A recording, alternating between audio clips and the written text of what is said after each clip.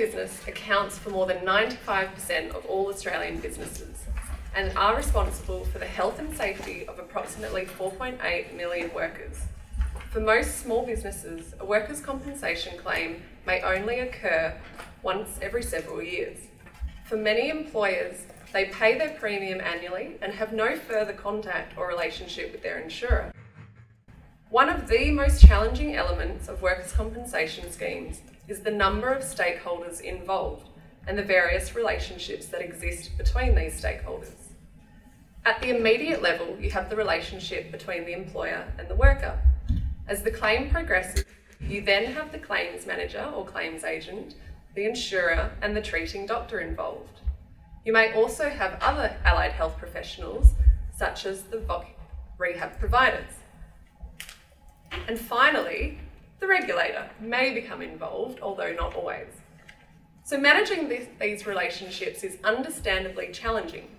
In addition to this, our employer members also report difficulties with the lack of scheme experience, poor understanding of roles and responsibilities, limited training options for their staff in understanding these workers' compensation duties and responsibilities, an increase in stress claims, poor understanding of and support of claims management and return to work in general.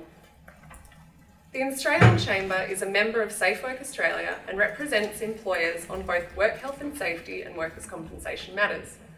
Over the past year, Safe Work Australia has had an increased focus in workers' compensation with a number of active projects addressing common issues such as the role of the GP, best practice management of psychological claims, and a focus and look into return to work data and improvements there.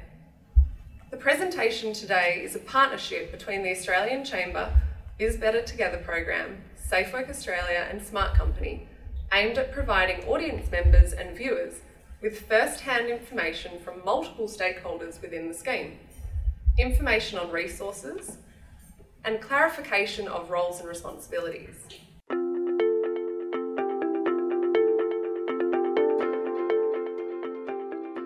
We're lucky and fortunate enough to have three different perspectives on the workers' compensation process today. Our goal today is to guide small businesses on the workers' compensation journey and process. So Liz, if we can start with you for the first question. What are the top three concerns that employers have when it comes to workers' compensation? Well, the Chamber recently conducted a survey and there are quite a few common themes that came out. But the overarching principle was the need to understand the employer's business and how a claim affects the workplace. But in terms of the three top items, I guess the importance of consultation and communication, that's very important. Effective return to work outcomes is also very important, as is premiums not being too volatile and having enough notice in advance so they can structure their cash flow accordingly. I guess the underpinning driver is the communication and consultation. That's the most important thing, and basically talking to the employer. So what is the role of the injured worker when the injury occurred? What happened? What are suitable duties? And how do we get everyone back on track? Sure. And so what about small business in particular? Do they have the same concerns, or do they differ considering that they're less resourced? They have the same concerns, they just have additional concerns because they are less resourced. And as Jen said, that often they don't have much experience with claims. It tends to be the larger employers that have more experience with claims and claims management. So obviously, once you've had one or two under your belt, you're a bit more familiar with the process. So I guess it's the awareness of what to do and when to do it, how to do it, who can I call on. And from a resourcing aspect, I think it's not just money. We tend to forget it's time poor, as well as not having enough money to spend on things, adapting the workplace. And also, especially with small business, they're under-resourced in terms of labour. So they can't just pick up the phone and hire someone else. Often you've got the remaining employees there. So if someone's off work, then it's basically everyone's shoulder to the wheel and try and cover all the bases and until that person gets back to work and things can go back to normal.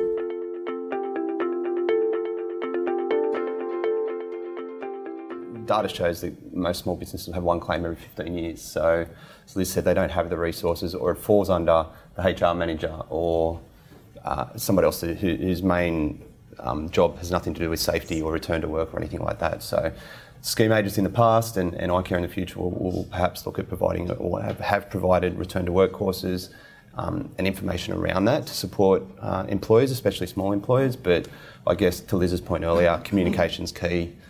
Whether it's iCare or email or GIO moving forward, that contact with the employer to help that return to work process from day one is absolutely key to a successful outcome. Sure. If I can just pick up on the HR manager, many small businesses don't have an HR manager. So we do need to keep in mind that small businesses aren't big businesses shrunk. Small businesses start and they grow organically with one person or a couple of people. So you really need to keep in mind where small businesses come from. In terms of the communication, one positive thing that came out was the experience with insurance brokers. So we found those employers who had insurance brokers overall had a much better experience with claims management and return to work, because they just found that person was the go-between, and that person understood their business well and understood the system well, and it actually helped them navigate the system. So that extra layer of support. Yes, yeah.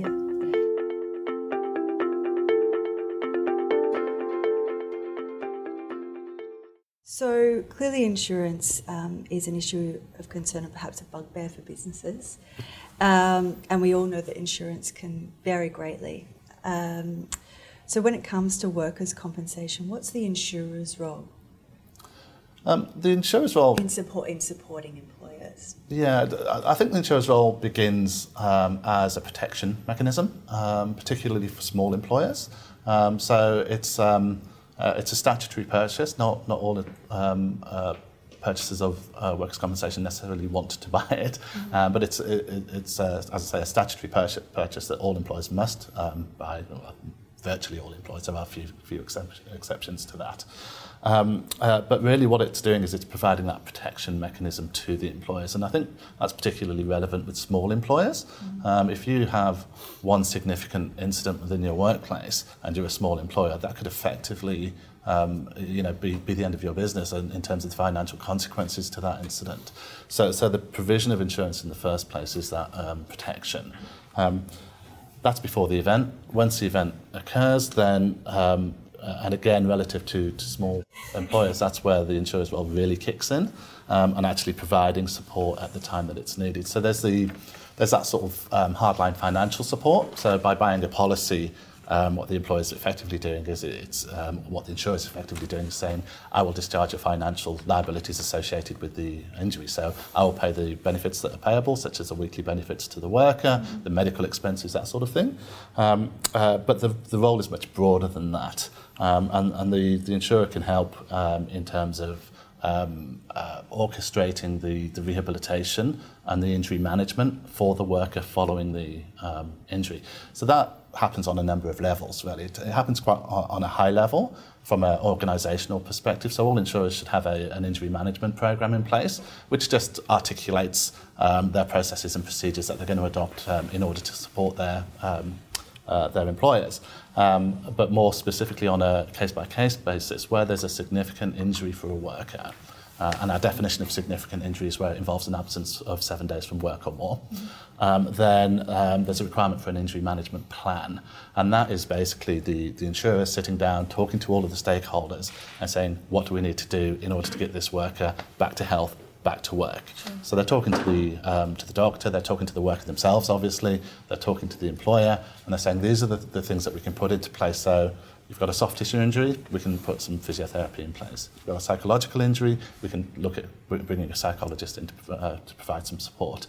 We can make those payments of weekly payments to the worker so that the worker's not financially disadvantaged whilst they're going through this process, and we can actually get everybody's mind set on what it is we're here to do, which is actually achieve return to health, return to work.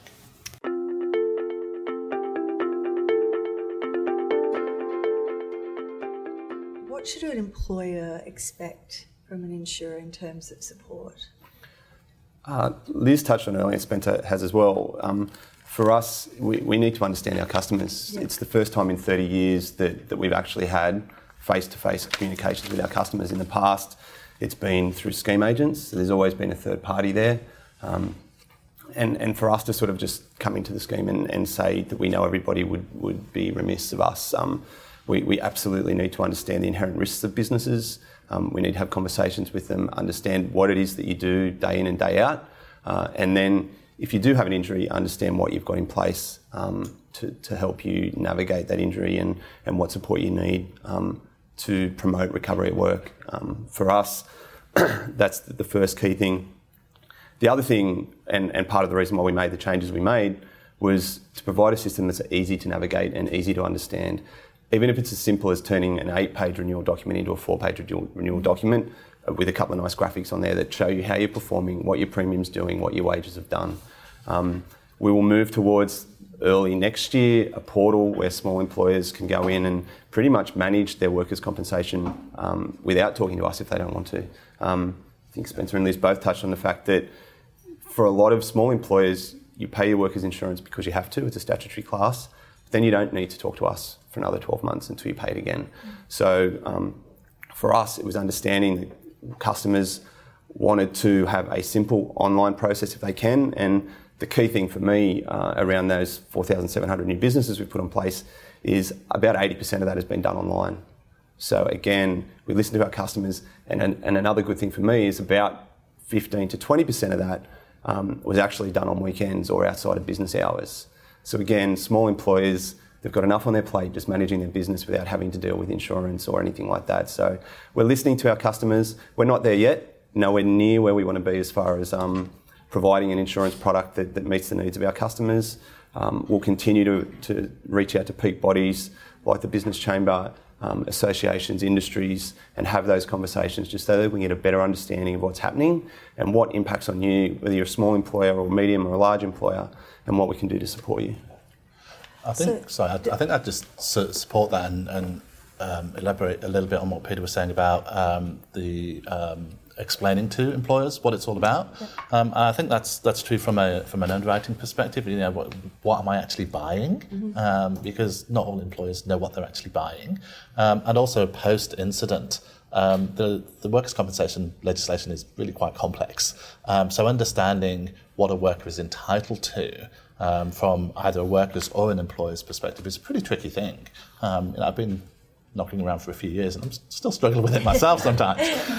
So I think that we probably have a joint responsibility as the insurer and as the regulator to actually try and unpack that as much as we can. I know you've been doing work on your website, we've been doing work on ours as well to actually try and cut through some of that complication of the legislation and actually unpack for workers and for employers what it's all about and what they're buying and what entitlements that brings at the end of the day. So it's important to the clarification process is important. I think clarification is very important. It's, as well as being a statutory scheme, it's compulsory. Mm-hmm. So, let's not getting around it. Let's not skirt around it. It's compulsory. Yeah. It is convoluted, the legislation, the two pieces of legislation. And what I would like to see as well is not only assistance post-claim, but understanding who is covered and when they need to take out cover.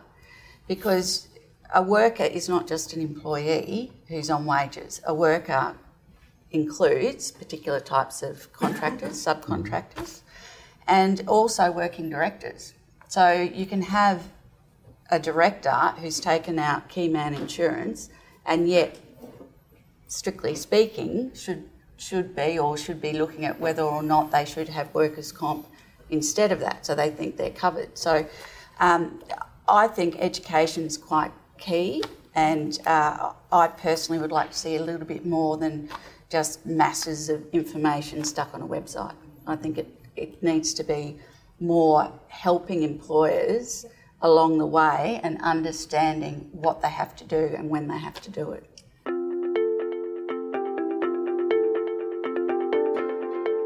Can the panel tell us a little bit about how occupational rehabilitation fits in with the scheme and whether or not rehabilitation providers are being utilised as much as they could be when it comes to supporting the worker or employer?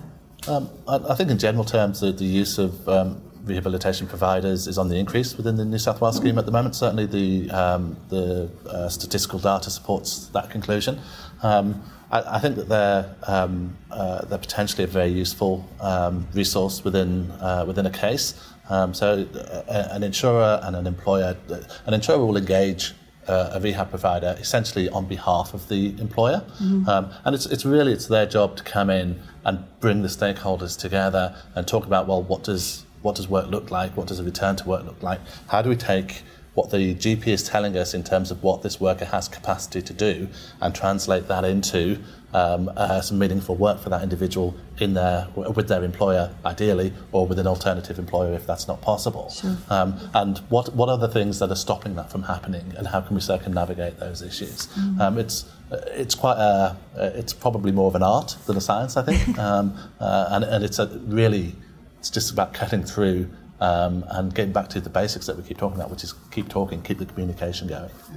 And so generally, how do employers engage with the rehabilitation provider? Is that the role of the employer, or is that the role of the insurer? As Spencer said, it's generally the insurer that will instigate that contact, and it can be a number of reasons. It can be the worker is struggling to get back to work, the communication's broken down between the employer and the employee, the worker. The treating doctor's probably not where we want them to be in regards to the return to work process. So generally it's the insurer, but there's other stakeholders in the relationship that have relationships with rehab providers that might recommend it. So whether it's the insurance broker, some employers retain rehab providers to do the return to work process for them. Sure. So it provides that level of support that they don't have, and at a cost, but that provides the detail around suitable duties or how they might manage a particular situation for that particular claim or injured worker. So primarily it's the insurer, but certainly there's no reason why an employer can't open dialogue with a rehab provider and or their insurance broker if they use a broker. So Liz, what sort of support do you think employers would like to receive as part of this process, from insurance through to rehabilitation, and then eventually and hopefully the outcome of returning back to work? Well, I think it depends on the profile of the employer. So if the employer hasn't had any claims or many claims, then I think it's more of an awareness education piece, and it's what do I do, how do I do it, when do I have to do it by, who do I talk to? Speak to? So it's really basic stuff. Yeah. Very simple, straightforward. If they understand the process from go to woe and what's required of them and when they need to do it and how to do it, that is the very minimal level of support. Then I guess the next level is, once you've got the claim, you've got the administrative side of things and managing the claim. So employers, what is the effect that this claim has on the employer's workplace? So you're one person down. Who's going to cover that? You don't just ring up a labour hire agency and pull them in. They might not be able to afford that. Yeah. So, what's the effect of that claim on that workplace? As well as the physical sort of labour, and as I touched on before, getting those who are able-bodied to cover off on that type of work. You've also got the morale. There's a fair bit of a morale aspect involved from the employer's perspective, and keeping the whole team happy and things going along quite well. Especially in a small business. Especially, yes, definitely. And the admin side of things, you know, I've heard that even though with the weekly, the calculation of the weekly payments is an absolute nightmare. First, the calculation of it, and then secondly, having it fit into their own payroll system. It often means that employers have to create their own manual system for their workers on workers' comp and have that totally outside their normal payroll system. And then there are some employers who have told me that it's just too hard to sort out for now, so they just keep paying the normal amount of wage and then they work it out later and then ask for a refund. But not all employers can do that. Not all employers have the cash flow to do that. Yeah. So it's very much the practical hands-on. How do the employers actually figure out what to do in amongst their normal business activities?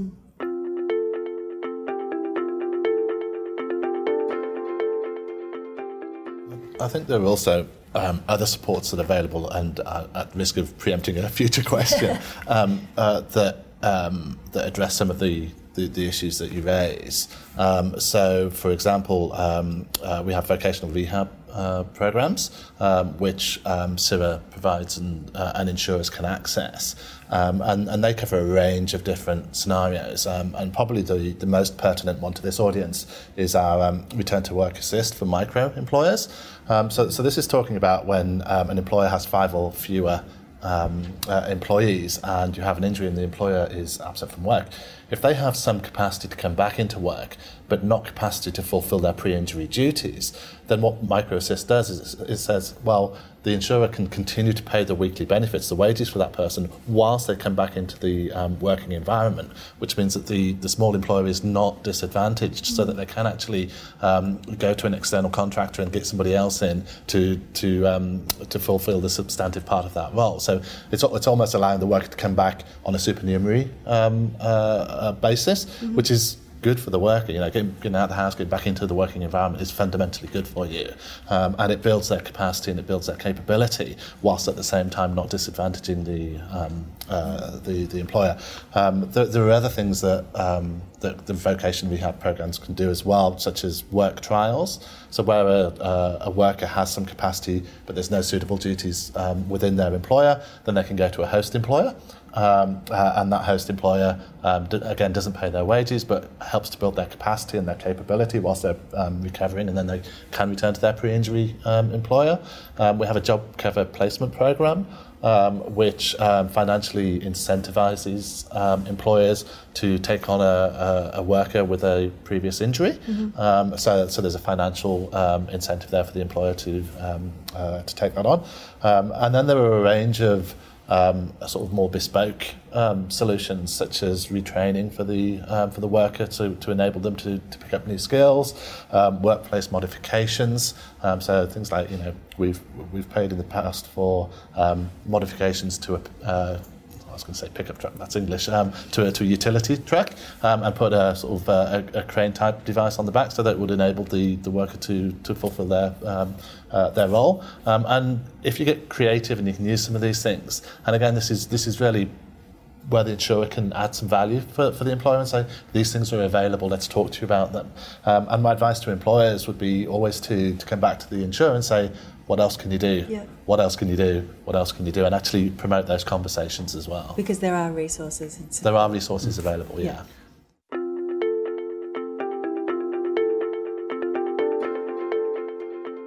I think probably small businesses' perspective on workers' compensation is that it is a one-size-fits-all, and I think what we've got out of this conversation today, that it can be a collaborative process, and there are supports in place and readily accessible, and there's a lot of information there to support very specific cases as well as quite generic ones as well. But so the other thing that employers can do is obviously they can visit our websites, or they can call 13 10 50 which is our call centre line, and there's information available, so you can actually speak to a real person and say, I've got a question about whether I need to buy insurance, or I've got a problem with my claim, or whatever the case may be. So there is always a resource there as well.